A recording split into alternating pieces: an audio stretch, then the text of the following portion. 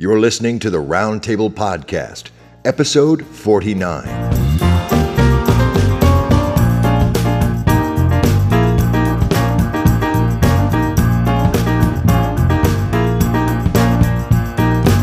Hello, dear listeners. I'm Brian Humphrey. And I'm Dave Robison. And you're listening to the Roundtable Podcast. Each week on the Roundtable Podcast, Brian and I invite writers to come onto the show and present a story idea to us and our esteemed guest hosts, plural. That's right. And then we mash that sucker down into a rich and pulpy goodness and extract the essence and flavor that can then be artfully crafted into literary gold. We're fine craft beerers. We're craft brewers here of the fine story. See, I can see that totally hitting the shelves at some point in time. Sure. Well, we've been watching an awful lot of networks on flavors and extracting and pulpy, and gotcha. It's all rattling around in my brain. It's infused your vocabulary. So yeah, that's right. I'm looking forward to a 6-pack of literary gold being available on the shelves at your local beer brewery. I think that's gonna be badass. Most definitely. Crack into that bad boy.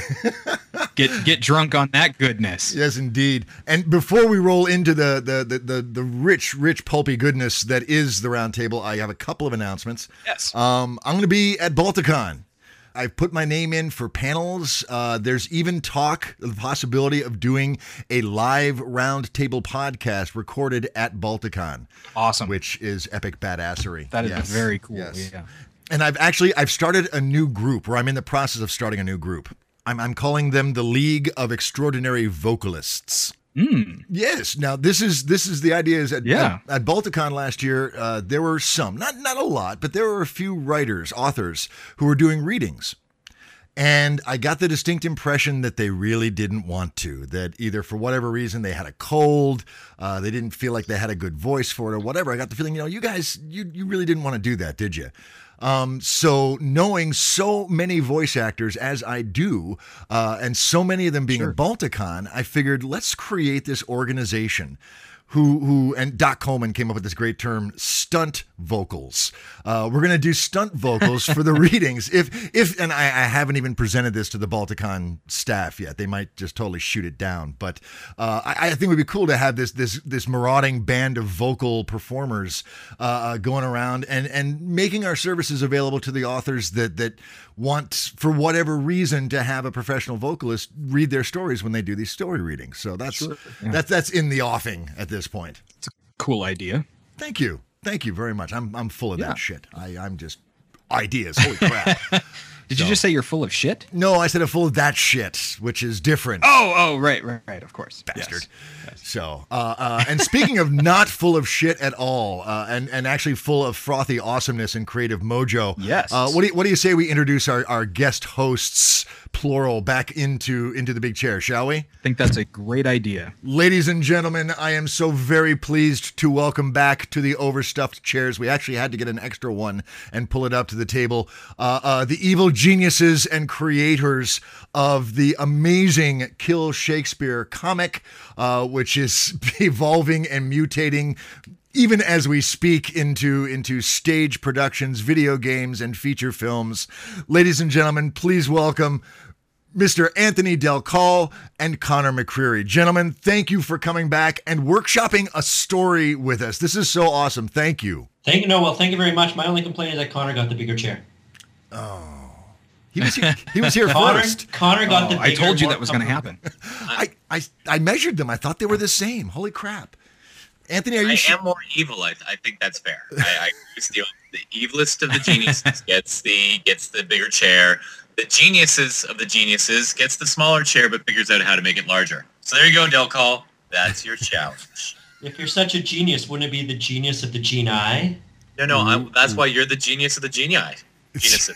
The genii? I just bring the evil quotient. It's because I'm a redhead and I've made my peace with that. All right, let me just settle this once and for all. Anthony, what Connor isn't aware of is that there is a huge stain on that chair that we just barely covered up. So really, I think you got the better chair. And a whoopee cushion. I'm aware. and I like it. That's why. Gentlemen, I got to tell you, just in discovering and exploring all of the things, not only the awesomeness of Kill Shakespeare, but the plans that you have and the work that you've not only invested so far, but the work that you continue to invest in infusing this, dare I say, franchise with life and incredible potential, with a stage show and a feature film and a video game and so much else. I was wondering if you would just take we only got 5 minutes, guys, okay? So 5 minutes. What is the key awesome stuff that's coming up so that our listeners can tune in and rock out to the awesomeness that is the Del Cole McCreary awesome train of Kill Shakespeare? For those that don't know and didn't listen to the previous podcast, Kill Shakespeare is an action-adventure story where we take all of Shakespeare's greatest heroes and most menacing villains, we put them all together. All in the same world, same adventure, brand new story, on a quest to track down and kill or save a mysterious wizard by the name of, wait for it, William Shakespeare. I didn't see that coming. I know. So Shut your mouth. Okay, I will. He was talking to me. So currently we have out, available for sale anywhere. We have 2 volumes of Kill Shakespeare. So volume 1 is issues 1 through 6. Volume 2 is issues 7 through 12. So that's the first story of Kill Shakespeare. In February of this year, 2013, we're debuting a 5-issue new series called Kill Shakespeare, The Tide of Blood. Which is a continuation of the series. The characters that survived our previous 2 volumes embark to the mysterious, magical Prospero's Island from The Tempest. So we have continuing adventures on that. We have stage productions, which are touring all over the world. We have production in Dubai in April, production in Chicago for a couple weeks in March, April, and we're going to be playing at a number of other comic conventions around North America and overseas. We're doing the convention circuit, of course, and making appearances at all the top conventions in 2013, much like we did in 2012. Connor and I are developing a feature film screenplay of Kill Shakespeare at the moment, and also we are at prototype stage on enhanced graphic novel and mobile game. Holy crap. That's amazing. I will do my best, gentlemen, to shove all of that awesomeness into the liner notes. But really, the schedule that you've kept, all of the I know you're going to be at like FablesCon, right? We're going to be in FablesCon. We'll be in Orlando. We'll be in Chicago. We'll be in Calgary. We'll be in Dubai. We'll be in New York. We'll be in San Francisco. We'll be in Montreal, Toronto, Halifax, Los Angeles, Chicago again, Anaheim, London. We'll be a few places. So basically, you can't swing a dead cat without hitting either Connor or Anthony somewhere at some awesome comic or fantasy con. Am I reading that right? Nor would you want to. Why? Well, I suppose not. Well, gentlemen, that's fabulous. Is there anything else that the fans have got to know about Kill Shakespeare or either of the things that are coming up? Something that you want to tease and whip up into a froth of interest that may blossom into something even more amazing? Mostly just that the stain on this chair tastes like chutney. God. I wondered what you were doing. Holy crap. Okay, well, on that note, gang, gentlemen, I promise we will make sure that all of that goodness gets, as much of it as possible, can get into the liner notes so that our listeners can delve deeply into the awesomeness that is Kill Shakespeare. But for right now, I'm going to propose that we take a brief pause, or we're going to share some airtime with another awesome podcast or ebook or Kickstarter project, whatever audio goodness is out there, friends. We'll make sure that we showcase some of that. And when we come back, gentlemen, I would very much like to workshop a story. What say you? Brilliant. I say huzzah. How Ren Fair of you. Excellent. Very good. We will rock that vibe. Friends, don't you go anywhere. We will be right back. Welcome to Reader Writer. My name is Ben Delano. And I'm Mary Ellen Warren. Hi, Mom. What is Reader Writer about? It's about reading. I find it really difficult to do actual, tree killers. Yeah, well, okay. It's about audiobooks.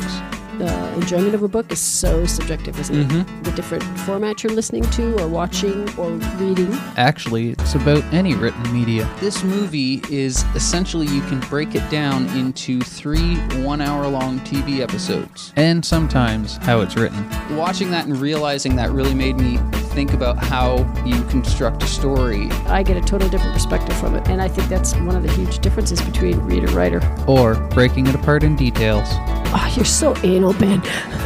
When you're writing, you do actually start to think of these people as being alive, and you don't want to do anything mean to them.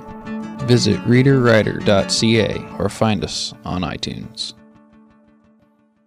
Lords and ladies, welcome back to the Roundtable Podcast, and what I guess at this point would be the 6th chair at the table. Yes, excellent. Brian, our guest writer for this episode, was born in a city that changed owners 6 or 7 times in the last 100 years. Yes, he learned English from Star Trek reruns and is now a pediatrician in an area of Brooklyn where English is the 4th most common language. He writes mainly flash fiction and has been published in Nature, DSF, Idiomancer, Cosma, and other markets. Ladies and gentlemen, please welcome to the writer's chair, which has been freshly cleaned, I promise, at the round table, Mr. Anatoly Belilovsky. Anatoly, thank you so much, man. I know it's never easy to bring your babies up for scrutiny and discussion, and we really appreciate you bringing a story to the show today. Thank you, man. Well, I appreciate you having me, and let me tell you what I do to my stories. You guys are welcome to try as well, but I abuse them more than anybody else can ever.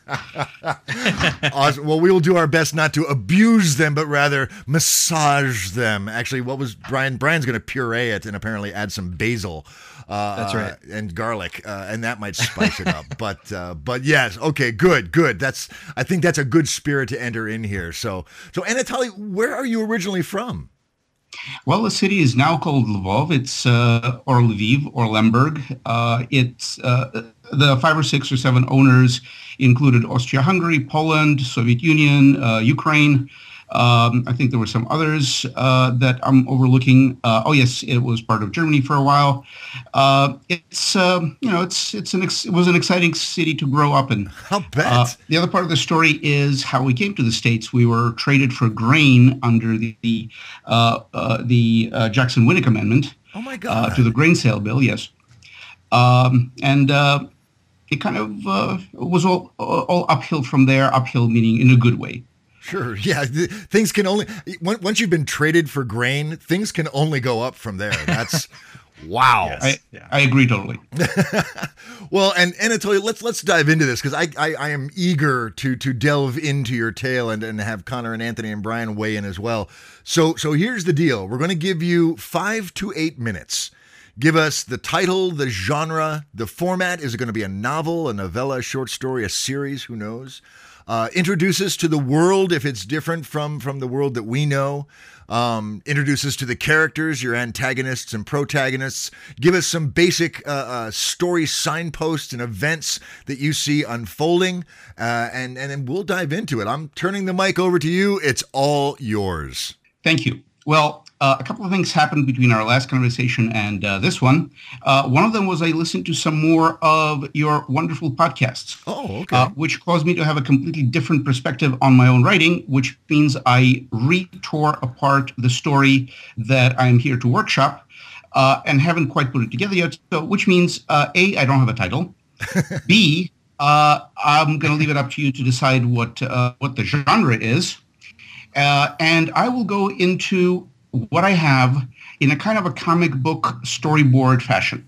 Brilliant. So, yes. So, frame 1. It's O Dark 100 in a little Siberian town, and a Jewish girl walks out of a log cabin. She is splitting wood for the fire. She is drawing water from the well for whatever you use water for in Siberia. And she is cursing. She's cursing in Yiddish, and for some reason, and she's thinking to herself, why am I saying this curse as opposed to some really, really good curses that I also know? And as she's saying that, she catches a glimpse of the moon and freezes because usually at that hour she sees the reflection of the moon on the onion dome of a nearby Russian Orthodox church, a gilded onion dome. And it's not there. The church that she's looking at in kind of a dim pre-dawn light is now missing its cupola, its gilded onion dome. And she runs back into the log cabin and says, Rabbi, you have got to see this. And the rabbi, rubbing sleep from his eyes, comes out, looks at the decapitated church, and says, "Oh no, not again." And you go from there. Well, it turns out the rabbi is a Kabbalah master, and the girl is, could be his daughter, could be his niece, but she really, really wanted to study Kabbalah, and for some reason, the rabbi wouldn't teach her, but he did make her do all kinds of physicals, like chop wood, draw water, go hunting in the woods in the snow, and also gave her access to a huge library of science books, but not to Kabbalah itself. And he is now explaining to her, well, maybe in this scene, maybe in a later scene, what Kabbalah is. And Kabbalah is an understanding that the universe, whether you call it God or you call it something else, the universe has a really wicked sense of humor. And what practical Kabbalah is not actually manipulating the universe. It's giving it a straight line. And this rarely ends well. And the last time somebody tried this was the Golem of Prague, and it was a great cosmic joke. I neglected to say that this takes place in, about, let's say, 1903, our calendar. So before all the fun stuff of the 20th century actually came to pass. So we're talking about the Golem of Prague as being the last manifestation of universe's sense of humor. And as this is happening, we hear the train pull into the station, and we mention in passing that it is not doing the chuff, chuff, chuff, chuff of a steam locomotive, but it is doing the gallop-like drumbeat of the brand new diesel locomotive. So we know there is such a thing as a diesel locomotive. So we go around town and various things happen, among which is a meeting with Herr Diesel himself, who came in with the first diesel locomotive to reach this far. And this town is actually, at this point, the easternmost terminus of what is going to be the Trans-Siberian Railway. And just beyond the town, there is a bridge over a river that at this point is half completed, but it's going to go on to the deeper part of Siberia. And Herr Diesel is extremely sad about the loss of this church, because you see this is now going to be blamed on Jews, and he really, really would hate for that to happen. And what can he do to stop that? And the rabbi at this point is saying to himself and the girl, methinks the lady doth protest too much. I wonder why he is so concerned with this. I have an idea. And we go on. And we meet a man named Grigory Rasputin, the mad monk, who is even then inciting the crowd to burn the Jews, because who else would steal a gilded top of an Eastern Orthodox church? And they're very concerned with this. And the rabbi says, well, when you see several weird things happening at the same time, they're all one weird thing, because there's only so many weird things that can happen. They note in passing that that Rasputin's own church is in very close proximity to the marshalling yard where the trains spend the night. So they go there. It's now day, and then it's sunset, and obviously the day is very short. The sun has now set. It is dark, and through the fence of the marshalling yard, they observe the locomotive sitting there. And the rabbi says, "Do you see the number on it, 010?" Says, "Yes." "Well, think about what that means. And do you see another number scribbled by hand on the side that says 40 and the letter A?" "Yes." "Well, think about that as well." And as this is happening, the mad monk comes out, leaps onto the locomotive, does something. The locomotive mutates Transformer style into a great iron bird and flies away. And the rabbi says, "Do you realize what the 010 means?" And she says, "Not quite." He says, "Well, that's if you read it as Hebrew letters, that's sus, which is horse. So that's an iron horse. And if you give something the symbol and the substance, the symbol that says horse and the substance of a horse, meaning maybe a few horse hairs stuffed into it, it will turn into an iron horse. Well, he has just stuffed a couple of feathers into it. And do you know what 40A means? And she says, oh, if you read it in Russian, 40 is sorok, A is a, soroka is a magpie. And magpies have the reputation of stealing shiny things. So there has this iron magpie flown off to steal another shiny top of another church. They come back and they decide what do they have to do. And she gets this brilliant idea. She pulls lemming skin gloves from her pocket. She runs and leaps on board the locomotive. Rasputin turns around and pursues her. They're both on a locomotive. Rasputin tries to throw her off of it, but she holds her own, being a strong woman. Stuffs her lemming skin gloves into the locomotive, at which point it takes off, runs off the half-completed bridge into the river off the end of it. She leaps to safety while Rasputin flies down with the locomotive, and she later finds him at the riverbank with his head jammed into the mud. And she says, well, he's now growing like an onion with his head in the ground. The cosmic joke has been completed. We're done with this, thank God. The end. Very good. Well done, sir. Well done. All right, before we get into this, Anatoly, let me ask you this. What are you hoping to get out of this next 40, 45 minutes of conversation? Yes, I would like to hear brilliant people discuss it. Well, and if you can find some, well, yeah, you know, that'd be even better. I'm looking at a 50 percentile here, and I'm not going to say where that 50 percentile drops. I'll let everybody decide that. But I think we can help you out, Anatoly. I think we have the tools and the talent. But before we roll into that, we really must cover our ass. Brian, would you be so kind? I'd be happy to. So, Anatoly, in the process of workshopping your story, we will be coming up with a lot of different ideas, as varied as the four of us are. And in that process, a lot of it very possibly could be just complete and total bullshit. And it's up to you to determine what you like, what you don't like, what you want to keep, and what you're going to toss out. Is that cool, Anatoly?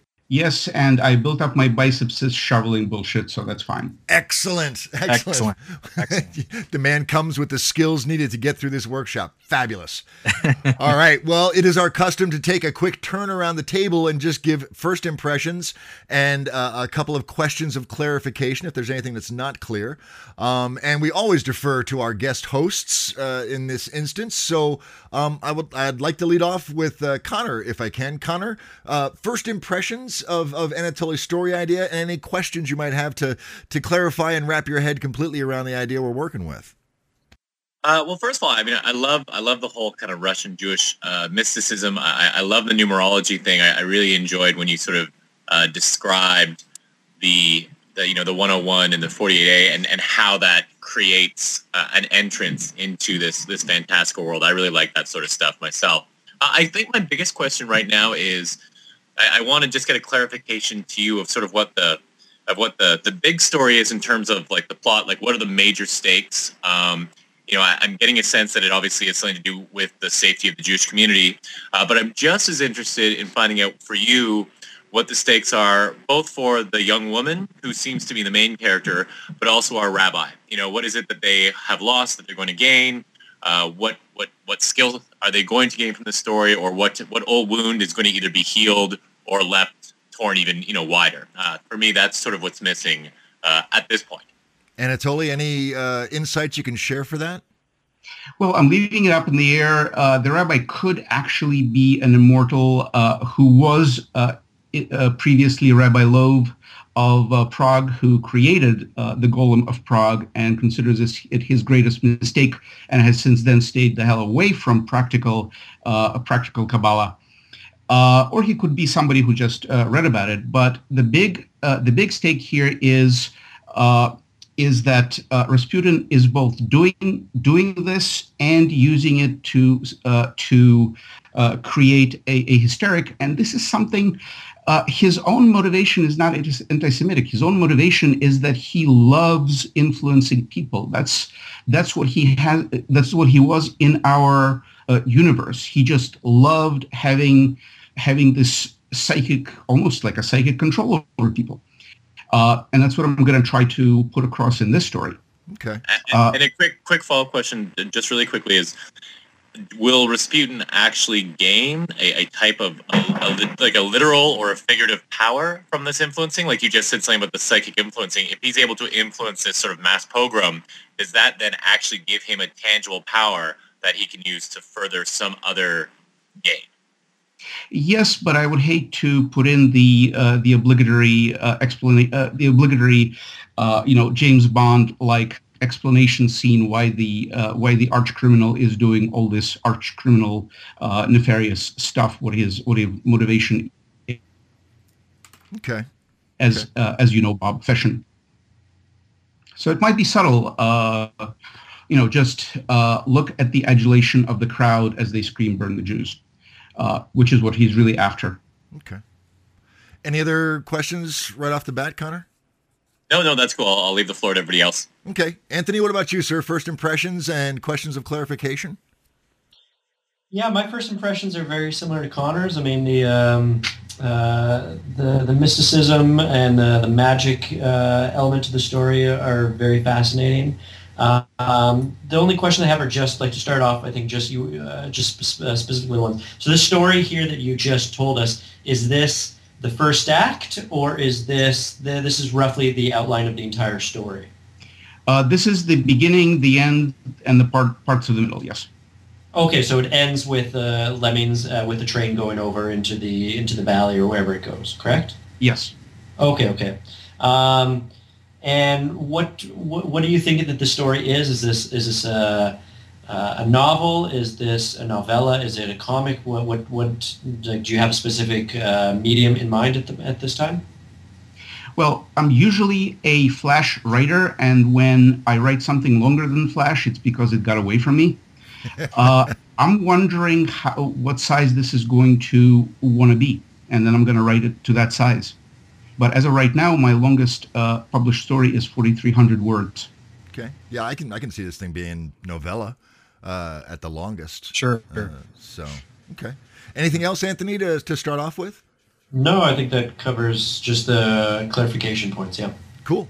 Brian, what do you got, man? Oh boy, there's so much to do here, and I don't mean that in a derogatory manner at all. I just mean that there's food on the table, baby. Playing around. Absolutely. So a couple things. One is the right now, and it may just be because of the sort of summary quality of the pitch, it almost seems like the rabbi is just kind of standing there saying, oh, well, this is this, and oh, by the way, this is that. And I really want there to be some work involved or some discovery, or, maybe he knows this, but he's sort of mentoring the young girl. And so is she going to be able to discover some of, maybe with his guidance, as opposed to just being told all of this and then suddenly she becomes the hero at the end? Well, yes. The rabbi is paralyzed by all the knowledge he has of all the things that have gone in the past. So he's afraid to do anything here. He's afraid this is going to turn into a huge golem, and he wouldn't be able to destroy it now as he did in Prague by erasing a letter over his forehead. He just doesn't know if he's going to be able to do it. He's paralyzed by knowledge, as people often are. But he is giving the knowledge to the girl in hopes that she can come up with a solution, being, young and fearless as young often are. And she does, in fact, think of a universal pun on lemming, which he hadn't thought of. Right. But he did explain the meaning of the iron horse and the iron magpie, how those came about, and now it's up to her to extend it, to extrapolate it to the lemming thing. Okay. What else you got, Brian? Anything? Well, are lemming gloves pretty common, or is that because it seems very convenient? It's a cheap rodent. You can say lots of things get made of squirrel fur. So it can be mentioned that this was much cheaper than squirrel fur and just as good. And obviously it's cheap because lemmings are supposedly suicidal. So yeah, Okay. Absolutely. Well, and So that brought me to one other thing that I would like to kind of encourage, and that's, you mentioned that the young girl, he's not teaching her Kabbalah, he's teaching her how to chop wood and how to go out and kind of be independent and do all of these things. And I'd love to see... The reason for that is, which I forgot to say, is that nobody should turn to Kabbalah out of weakness or out of ignorance. You can't ask the universe to solve your problems for you if you haven't thought of every single other solution on the table. Okay. Yeah. And the reason that I bring that up is that I would really like to see, when she's solving this problem, her drawing on the other things that he taught her as skills that she needed in order to solve these kinds of problems, or to complete whatever it is that she's doing. Absolutely. Yeah. That would tie it in very nicely. Cool. Well, she does. Right. She does draw on her physical skills to kick the crap out of Rasputin. And as far as intellectual skills, I think some training in logic systems and science and thinking clearly would get her to say to herself, "Wait a minute, lemming, suicidal, gloves. Well, let's do this." Okay. Anything else, Bri? I have a ton, but I'll wait until the next round. Awesome. Very cool. All right. For myself, yes, the mysticism on a personal level, the Kabbalah has always held a fascination for me. So when I saw this story come into the pipe, it was like, oh yes, this is awesome. And I agree. This very 1900s. It's not steampunk, but it has that nascent beginning of the revolution of technology, of culture, of spiritual thought, all of these things. It's a wonderful time to set this in. So, and one of the things that I'm always doing, Anatoly, is I'm always looking for a theme. I'm looking for something concrete that can identify the arcs that these characters are going through. Now, what you've given us here is some very cool characters. And just real quick, we've got Rasputin, we've got the rabbi, we've got the girl, we've got Herr Diesel and his diesel engine that shouldn't exist because diesel didn't come around in 1903, I don't think. And these are your four key characters within which this story is telling. And one thing that struck me as you were describing this was the common theme for all of these people is influence. The rabbi, the Kabbalah tempts people to influence the universe. Rasputin, of course, is trying to influence minds. Diesel is trying to influence commerce and industry by blazing this Trans-Siberian Railroad. The girl, not so much. And I'm thinking maybe that might be one of the things that we can explore as a character theme. I don't really have any questions necessary to start off with until we actually tease out what kind of story it is we're going to tell, who these people are, and what we dive into. So I want to put it out to the table now. Connor, Anthony, what do you want to dig into? What do we think needs firming up or shoring up? What can we dive into to help give Anatoly some focus and give this story some edge? Well, Dave, I think you hit it right on the nail in what you just said. The questions I have is, the girl is the main character. So Anatoly, what is her arc? Like, what do you want her to learn over the process of this story? Well, I'm thinking in terms of the four arcs, orphan, wanderer, warrior, tragic hero. The first arc is she's kind of adrift. She's there with the rabbi. The rabbi isn't teaching her what she wants to know. She's, left to her own devices, so that makes her an orphan. Then, when the rabbi comes out, they go on, fairly short actually, not vision quest, but wandering about looking for clues, one of which is Herr Diesel's interest in the solution of the problem, which tells them that he probably created it in the first place by creating this golem train, this golem locomotive, which really doesn't have a diesel engine. It's actually charmed into thinking it's an iron horse. Anatoly, let me interrupt you for just a second. Anthony, would you explain what you mean by character arc when you ask that question? Yeah, what I'm asking for is if someone were to read your story and then have a conversation with their friend right afterwards, and the friend says, "Oh, so what's the story about?" Then the reader would say, "Oh, it's a story about a girl who And sum it up in one line. It's a girl who does this and learns that, like whatever the case is. Well, yes. It's a girl who wanted to learn Kabbalah and ended up learning more about it than she ever thought she would in the course of saving the day against an evil, I guess you would call Rasputin a mage. Anatoly, are you familiar with the term agency? Yes. Okay. This what we're looking at now. Let's give this girl a name. Do you have a name for her? I was thinking of Rachel. Rachel, but I'm open to suggestions. No. Names are the last thing to worry about. Rachel's good. Okay. Rachel's awesome. Yeah. Rachel's story at this point, as you're describing it, she's lacking agency in terms of the ability to actually influence and drive the story. Things are happening to her. She's not making things happening. Yes, they're exploring, they're investigating, but these are incidental in the context of taking control of her life. And I think, Connor, is it because there's not enough obstacles in the way of her? What do you think we can do to increase Rachel's agency? Well, I mean, they always say, specificity cures ambiguity. And I think one of the things here, Anatoly, is an opportunity to, and hopefully this is what this whole thing is about, is to make some specific choices that are going to create natural obstacles. I mean, because you've talked about the one thing that was very interesting that you said is she's not being taught what she wants to know. I'd love to see what that looks like. What is the knowledge she wants? Because to me, there's your conflict. She wants a certain type of knowledge, and the rabbi is saying he won't give it to her. And one of the really interesting things about you're saying, I like the idea that this is Rabbi Loeb, because it creates a reason for why he doesn't want to share that knowledge, because he's seen the damage that this knowledge can do. Yet, and one of the neat things about being a rabbi is, well, what is his whole purpose of life? A rabbi is a teacher.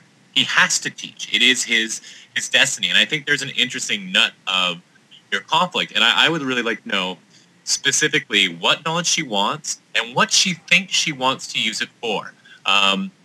I understand before when you're talking about, you don't want to have a scene with someone like a Rasputin where he's doing the mastermind, here's every little step of my plan. But I think it's very important, especially for the hero, that we do know what they think they want. And the length that they choose to go to get what they want will ultimately indicate whether what they want is a good goal or whether at some point in the story they will realize that their initial goal is flawed and will take on a new, better goal, which will be informed by who they are and the people around them. But I think you need more specificity. I want to know what she wants. I want to know what Rasputin wants. And I know you said adulation, but I need something more concrete. I don't think you have to make it super obvious. I can feel your resistance against that, but I think it has to be very clear for you what influence means for Rasputin, and the same thing for Herr Diesel. The rabbi of all of them, I think, is the one that is most clear for me, this notion that he may have created the golem, and what he wants is to almost hide away from the world, yet he can't help but being a teacher. And into that world, I'd be very curious to understand why he took this young girl as a student, because it sounds like he doesn't want to teach, and I think there's something fascinating in what is it about this girl that made him take her on, even though he won't teach her what she wants to know. Absolutely. And Connor and Anthony, let me tell you, one of the standbys that we have here at the round table is the what if. And Connor, you were talking about that in the 20 minutes with. We are always free, I think, to say, so what if the rabbi is actually her father? What if she is the daughter of one of the people that died in Prague? And try and refine and infuse possibility into some of that specificity that you were referring to, and give Anatoly some alternative perspectives on these characters that have been knocking around in his brain for so long. Well, I think that one's a great idea, Dave. What if the young girl, is a product of Prague? She's an orphan because of Prague. I had thought before that I hadn't mentioned, I was thinking of her as being the product of the Pale settlement, and they ran off from the pogroms in the Pale, and the rabbi is teaching her how to be strong and knowledgeable so that she could fight these things with physical and scientific means and not have to resort to Kabbalah, whereas she thinks, I'm going to learn the Kabbalah and I'm going to build an army of golems that are going to protect everybody in Kasilivka and Zhytomyr and all these. Yeah, but she doesn't want cities that from all of these. She doesn't want physical training and science training. She wants the power of Kabbalah. She wants she wants the power she saw at Prague, even though it killed her parents. She sees the devastation that the pogroms are rolling out, and in spite, oh God, how awesome is that? Even though she saw the Golem destroy her life, she wants that power for herself because she believes she can do it better. So you want her also to be 300 years old? Okay, maybe not. But something along those lines, something, maybe, I mean, we were already playing with history. Maybe there's been another Golem. Maybe giving these characters a taste or an awareness or some knowledge of the stakes allows you as a writer to impart that horror and those stakes to the reader and infuse the story with more mojo, more tension. So, Brian, I heard you chirp up there for a second. Did you have something to add? Well, I guess my main thing is I want to know why she feels the need to engage Rasputin in the first place. And I know that all of this ties into that, but Rasputin specifically. Like, is there something between the two of them? Because otherwise I don't see her doing much more than standing by and watching, even though she has the skill and she has the smarts and she knows how to change it. What is it that is forcing her to take that specific action and put herself on the line? And it could be something severe. Brian, throw out a what if. Well, I was just going to say, with Rasputin, I mean, that's a very specific character, and it's a great character to use as a villain, especially considering what we've learned about his death and how difficult the guy was to kill. And so I really, I kind of hope that at the end of this, he's not dead. And she may think he is, and so maybe there's something in her past where he took something away from her and she thought he was dead until he shows back up and starts manipulating things and tying her a little more intimately to Rasputin in some way. Connor, what did you have, sir? Right. Well, I was saying I'm not as familiar with some of Rasputin's early story, but I was going to say, what if this is not the first pogrom he's tried to incite? What if one of these earlier pogroms is the reason she's an orphan? And the answer for the Golem story to me then becomes potentially this is what, the Golem is a long-term Jewish story. I mean, the strong protector of the Jewish people. So she has heard tale of the Golem, and she has heard tale that this rabbi is the man who built it 600 years ago, which is, of course, impossible. But she's heard it, and she wants to believe it. So for me, there's this notion that she escaped Rasputin once before, came to this rabbi to learn from him, to bring the Golem, to protect the Jewish people because they need this protection. And here comes Rasputin again.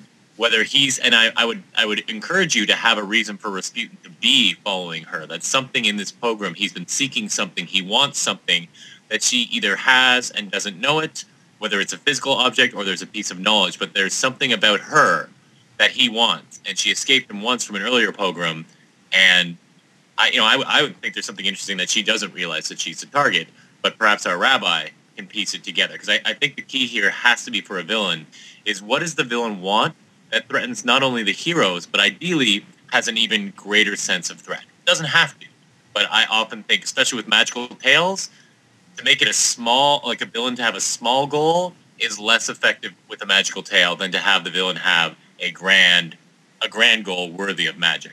Yes, excellent. Excellent. Good point. Anthony, what do you think? Weigh in here, sir. No, I mean, I'm agreeing with a lot of what we're all saying here. I mean, the question I have is, I mean, what is Rasputin? Yeah, I mean, what does he want? Is he threatening the village? Like that, I'm a little unsure right now. Well, what would you, let's put the shoe on the other foot. What would you have Rasputin being in this context? What, in the context of the story as Anatoly has laid it out, what does it seem like Rasputin could be here for? Well, I mean, in the context of the story, it seems like, I mean, I'm not sure. See, Anatoly, is the setting a small village? Well, it's or is it in Prague? No, it's in Siberia. In Siberia. Okay, so that right there would make me go, okay, so Rasputin is there he's trying to take over the village. So, I mean, our main character, Rachel, has to save the village. I mean, that's her impetus. That's the initial drive. I have to save my town.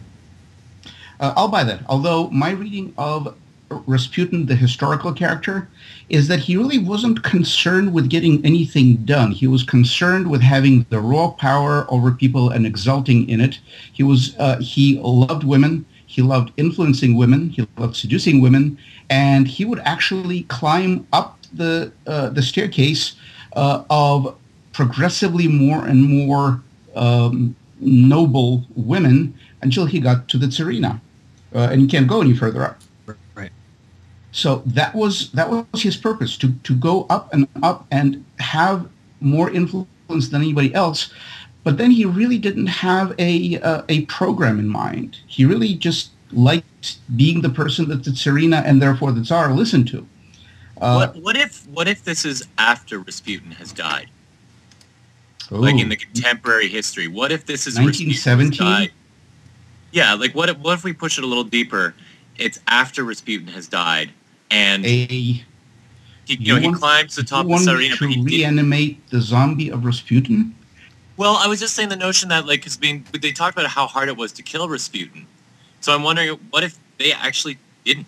He's not a zombie. I mean, we just don't know what actually would kill him, because it certainly wasn't these other things. So I was just, what if he has survived? And because it feels to me like, here's this guy who was trying to climb, he got to the top, he wanted the Tsarina, and then he didn't get what he wanted originally. And the interesting thing to me is your location is very interesting, right? We are at the edge of civilization. We are where the railway stops, and there is the vastness of Siberia beyond us. What is in that vastness? Why is it important? This little town where the railway ends, why is this so important? Is it because of where the railway is going to go? Is it because of what that is going to represent and open up? I think the location of this town is really interesting. The thing that jumped to my mind was the famous asteroid crash out in Siberia. Right. Yeah. 1908, Tunguska, yes. What's out there? What did that bring to Earth? What did that bring to Earth that a mad monk who controls powers that you and I cannot control would get his hands on, that he needs the railway to bring back? Yes. Yeah. And that's a fabulous arc too, because you have Rasputin has climbed to the utter height of social climbing, and he is dashed down. And we can play. I mean, holy crap, Anatoly, you're already playing with historical facts and tweaking and nudging the how things are rolling. It's perfectly reasonable to assume that Rasputin didn't die, but maybe he was shattered. Maybe he was deranged, and having fallen so far, he's lost everything, and he's making his way toward. Yeah, Connor, that's awesome. To the mysticism of this impact, and this is on his way, and now he's trying to create. He's using the train as his last leg to get to this final location. That's awesome. And Herr Diesel would, of course, have something to gain too, potentially. Yeah. Yes. Exactly. Yeah. Exactly. Well, that's Voldemort, though. That's well, it can be, but it could also. I mean, I don't know, Brian. What do you think, sir? Well, I think we can draw parallels, but the parallel works. And I don't think everybody's going to automatically look at it and go, "Oh, there's Voldemort."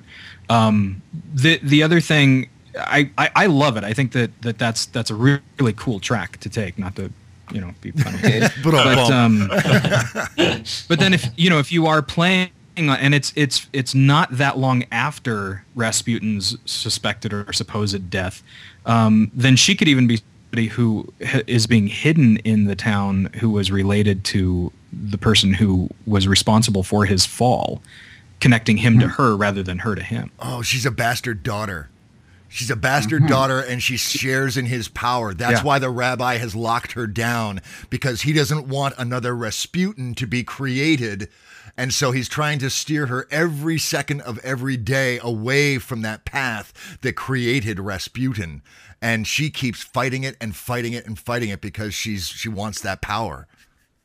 Oh, dear. And there's something, the one interesting thing tied there with Rasputin is, of course, Rasputin wanting to influence women, whether this is his bastard daughter or not. I think that's a great idea, but you definitely have a theme here of Rasputin influencing women, and his goal does not have to be Voldemort size. Oh, I want to rule the universe. No. It could be. It could be something about the Tsarina. It could be something about him wanting to get back to that, whatever it is that whatever internal need was going to be filled by that original quest he had. he's still on the track for it. And I will leave it to your imagination as to what it is that's out there that this, whether it's the meteor crash. I just think that's great. I've always been fascinated by that bit of, modern mythology in a way. Well, and the question that it raises and the opportunity that it provides you, Anatoly, is, okay, so we all know Rasputin up to this point. He has gone through a life-transforming moment. Who is he now? It doesn't, as Connor said, it doesn't have to be Voldemort. But, having gone through the heights of physical and cultural and societal exploration, maybe he's come out the other side, and now he's looking for something very, very different. Anthony, what do you think? Are we flailing about here, or is this something that you think has merit? No, I mean, I'm absolutely loving this. My question is, because I don't know that much about Rasputin, when was this avalanche, not avalanche, the apparent asteroid? 1908. 1908, okay. And Rasputin dies in 1917, right? Yes, shot, stabbed, poisoned, drowned, and I believe bludgeoned as well. So what was Rasputin doing from 1908 to 1910?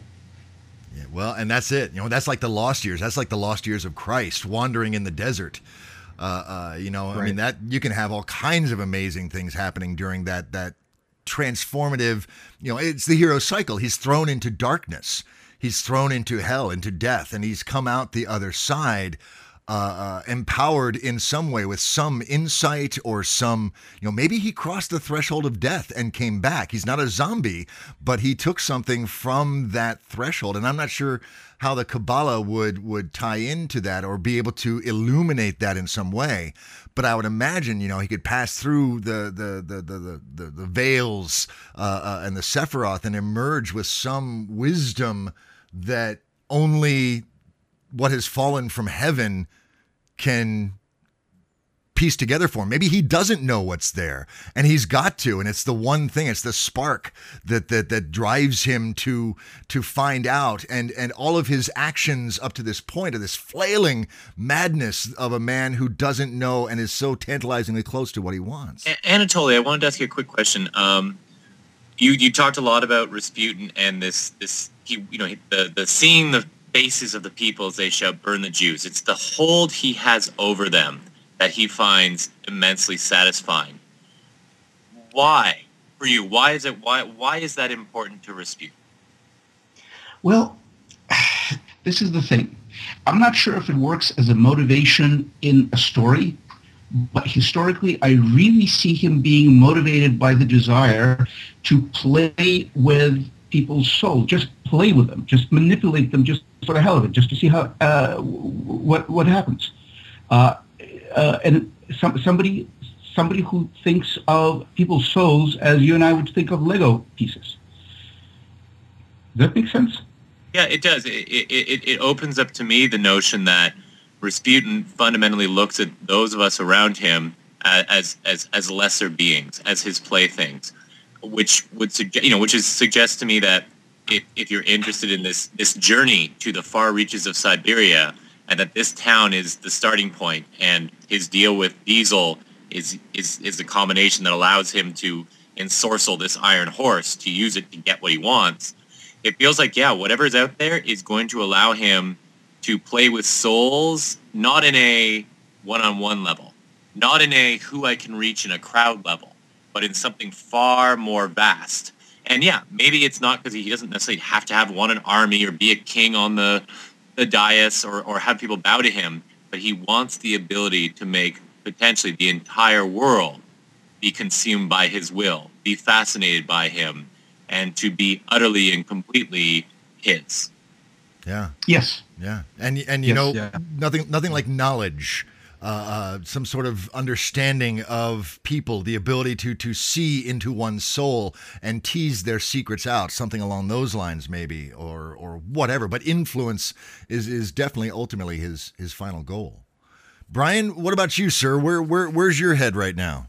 Well, I was in a play that was written by a guy that did a lot of really extensive research on Rasputin. And one of the things that came up was that he started out in his own little Siberian town as kind of a screw-up, a womanizer, a drunk, And then he has this kind of religious experience and believed that he was essentially touched by God and was like an emissary of a higher power. And so bringing something like that in would give him that sense of supremacy and arrogance that would drive him to exactly what everybody's been talking about. So I wanted to throw that out there. Yeah. And another thing that has been kind of going around in my brain while we've been talking about this is all of these motivations are great, but I don't want things to get cheapened by the sort of the obvious, convenient, here's the solution and bam, there we go. And so I really what I would like to see in this kind of a story is, when you have the number, the 010 and the 40A, that again, that kind of the rabbi guide her as opposed to just tell her. I want to see her figuring things out, because otherwise things are happening to her.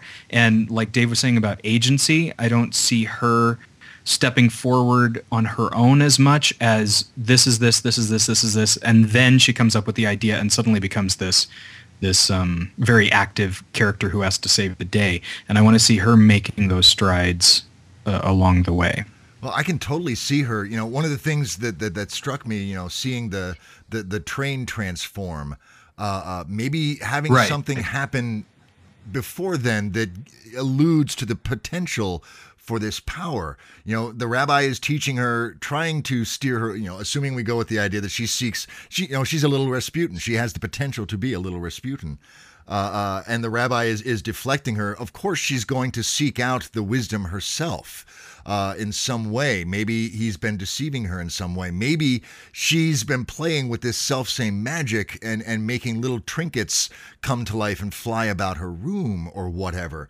I can see this arc coming to the point where she sees Rasputin not as an adversary, but as an alternative to the rabbi, as someone who can teach her. And Rasputin being so self-consumed and self-involved and so disdainful of women, when we reach that point where she finally says, "Screw you, Rabbi, I'm going to go and have Rasputin teach me," and the notion of Rasputin teaching anyone is so abhorrent to him, even though she worships him, she's a woman.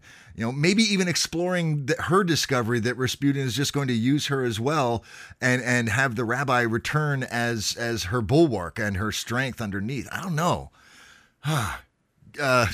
Help me out, guys. What do you think? I like the subtext that you're throwing in and all the things that you can pull from that. It seems a little too not formulaic, but you know what I mean? Like it seems. Yeah, maybe, but I think if you used aspects of it and just the very subtle nature of it, absolutely, I think that's very cool. Oh, I like the idea a lot. In fact, I think if you make it a battle of for her soul between the rabbi and Rasputin, and herself, I think that's absolutely brilliant.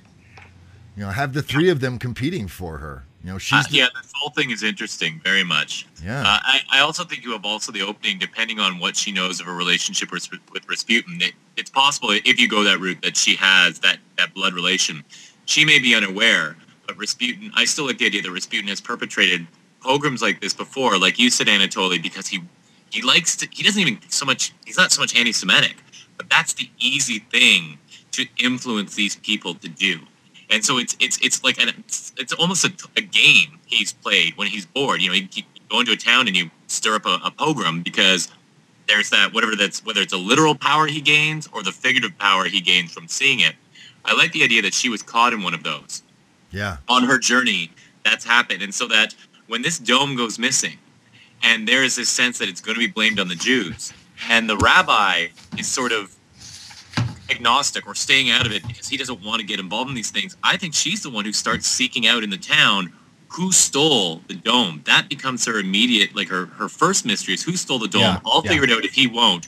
That could lead her to learn things about the numbers, to see a number scroll, to see something magical and impossible happen related to the numerology. And because she has either been studying Kabbalah on the sly or has gotten a little bit of knowledge from the rabbi, she's able to figure that out and realize, perhaps before anybody else does, that this is Rasputin at work. Yeah. Which then raises the stakes Right, if we now know that Rasputin is affecting pogroms, and if also he has this ability, if the story creates the legend of Rasputin, so we know he is more than just a man. And so she's gone out on her own to discover this, and then that either forces the rabbi to act, or she's going to pull him into the story directly. Yeah. Yep. There's a lot of storytelling fuel there. There's some good mojo. Gentlemen, I'm looking at the clock and I'm watching it wind down a little bit. There's clearly so much more to explore here, but what I'd like to do is take one last turn around the table and give Anatoly some closing thoughts, some any ideas that we didn't get a chance to discuss, and fill his pockets with some literary gold to send him off so he can write this tale and bring it into fruition. Anthony, what about you, sir? Closing thoughts, final suggestions and guidance? No, I mean, I'm really excited about the idea. I'm really excited about this concept. I think we've come up with some great ideas here. Dave, I really like your concept, or your what if that you were just throwing out 2 minutes ago regarding really it's a contest, or almost a competition between the rabbi and Rasputin for the soul of Rachel. So, I mean, I'd really play that up, and I think it's all good, and just, I really like it. Awesome. Connor? Anatolia, I think you've got more than a Flash story here. I think, yeah. I think you have a tremendous amount of really, really good material to make something epic. It felt like a fairy tale when it came in, and this sounds now to me like one of the real great has all the great elements for an amazing sort of fairy tale, if you let me use that term. And I would say, I would say, let the story grow as grand as you can imagine, while keeping what seems to me to be the very human, very simple goal of both Rachel, but especially Rasputin. And I totally hear what you're saying about wanting to resist this notion of him wanting to rule the world in any cliched way, and that there is a very internal satisfaction that he gets from it. It just manifests itself in controlling us. I think there's something really cool there that will make your story elevate itself beyond what Brian was saying, where it gets maybe a little formulaic. Excellent. Very cool. Yeah.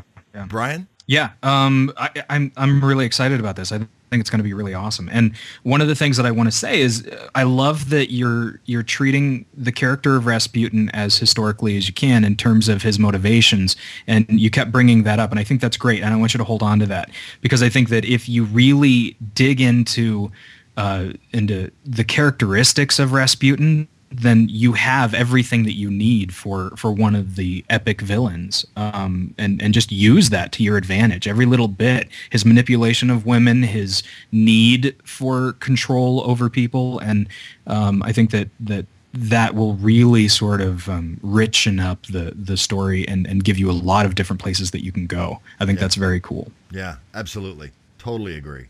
And for myself, Anatoly, I had serious reservations when Rasputin made the scene, just because everybody's heard the name and everybody has thoughts about it. And there's a lot of baggage that the reader is going to bring to the table as they crack the book and read the spine and say, hey, this is a story that it features Rasputin in some way. I love the idea of picking it up after he's died and allowing you to explore beyond that. I actually, the notion of him dying at the end, I'd almost rather see him driven off. I can actually see, I mean, clearly, Anatoly, you dig, your scholasticism around Rasputin is in depth, and you dig this guy. And I think, as Connor and Anthony, everybody pointed out, as you dig in deeper into this, you're just going to find more stuff about him that makes sense to you.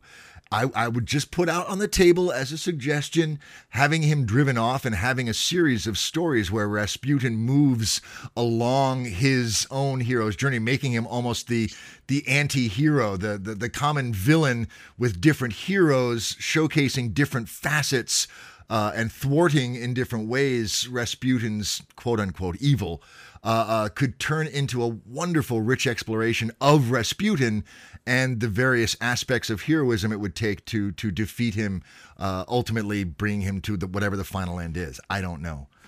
Anatoly, we got to wrap up, but good sir, thank you so much. This has been a marvelous discussion and a wonderful exploration, and we couldn't have had it without you bringing a story to the table to serve as the frameworks for that. So thank you so much. Thank you. I appreciate you having me over more than you can imagine. It's been fun, and it's been a privilege, and I've got a lot of useful ideas out of all of this, and I really want to thank you for your time and your brilliant expertise, and really for helping me out here. Thank you. You are so welcome. Absolutely. Now, here's the deal, Anatoly. You write this story and put it out there, whether it's with podcast fiction or an ebook or a deal from an anthology, a Big Six, I don't care. When you do that, you must come back to us. First of all, let us know because we want to read it.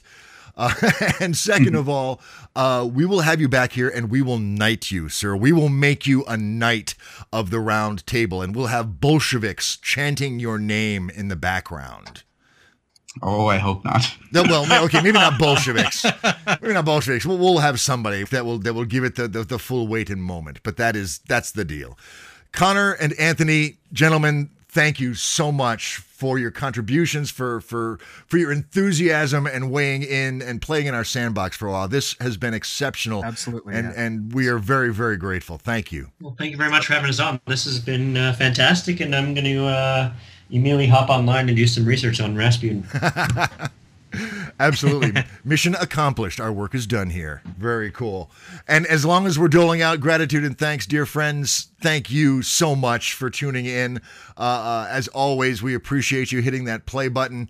If you're feeling like, this is just too awesome to exist in ignominy, oh God, see there I go trying to use words that I cannot pronounce, in obscurity, then by all means be our champion. Put the word out there. Let them know that the Round Table is out there. Post on blogs. A review on iTunes is always welcome. And another thing is, so many of you have continued the discussion on our comments for our posts, and that has been so awesome. Please feel free to do so. I'll make sure Anatoly knows when the comments start coming in, but if you have other ideas or inspirations, by all means, put them out there. Wow. And you can always drop us a line at thetable@roundtablepodcast.com. Whew. Oh, Brian, closing thoughts as we take this thing home, man? Wow. I sat down with a ton of energy, and this, it was another one of those podcasts that took a lot out of me, and it was a lot of good, just kind of free flowing energy. And yeah. I love that kind of thing. I love it when we can come up with some good stuff. Yep. This has been awesome. And dear friends, as awesome as it is, it doesn't stop. This chapter of the great tome of the Round Table may be closing, but you can of course continue on the comments. But in a couple of days, it starts all over again, gang. We get more awesome guest hosts, more creative and courageous guest writers bringing their stories, more workshopping goodness, more literary gold to be strewn like gold coins upon the masses. So we do hope you will return in a couple days for the next 20 minutes with, but for now, we're just going to chillax for a little bit and bask in the glow of a job well done. That's right. But, we've got a couple of days to kill. Brian, suggestions on pastimes between now and then? Get your butts in seats and go right. Butts in seats, baby. Hitting on that keyboard, absolutely. And friends, you find what you're looking for, always. So don't look for blah, don't look for, I can't. Look for, oh yeah, baby. And I promise you will find it. It is out there.